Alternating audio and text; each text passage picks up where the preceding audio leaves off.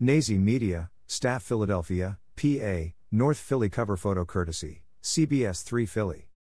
Don't forget to like and subscribe to our YouTube channel. A 53-year-old man was reportedly shot multiple times and killed in North Philly this evening. A Fox 29 Philly report said the shooting happened on the 1200 block of West Allegheny Avenue at around 7:15 p.m. on Wednesday evening. Photo, CBS 3 Philly. First responding police officers at the scene reported finding the victim suffering from 3 gunshot wounds. The officers rushed the victim to Temple University Hospital where he died from his injuries. A possible motive for the incident was not reported. No suspects have been named and no arrests have been made at this time.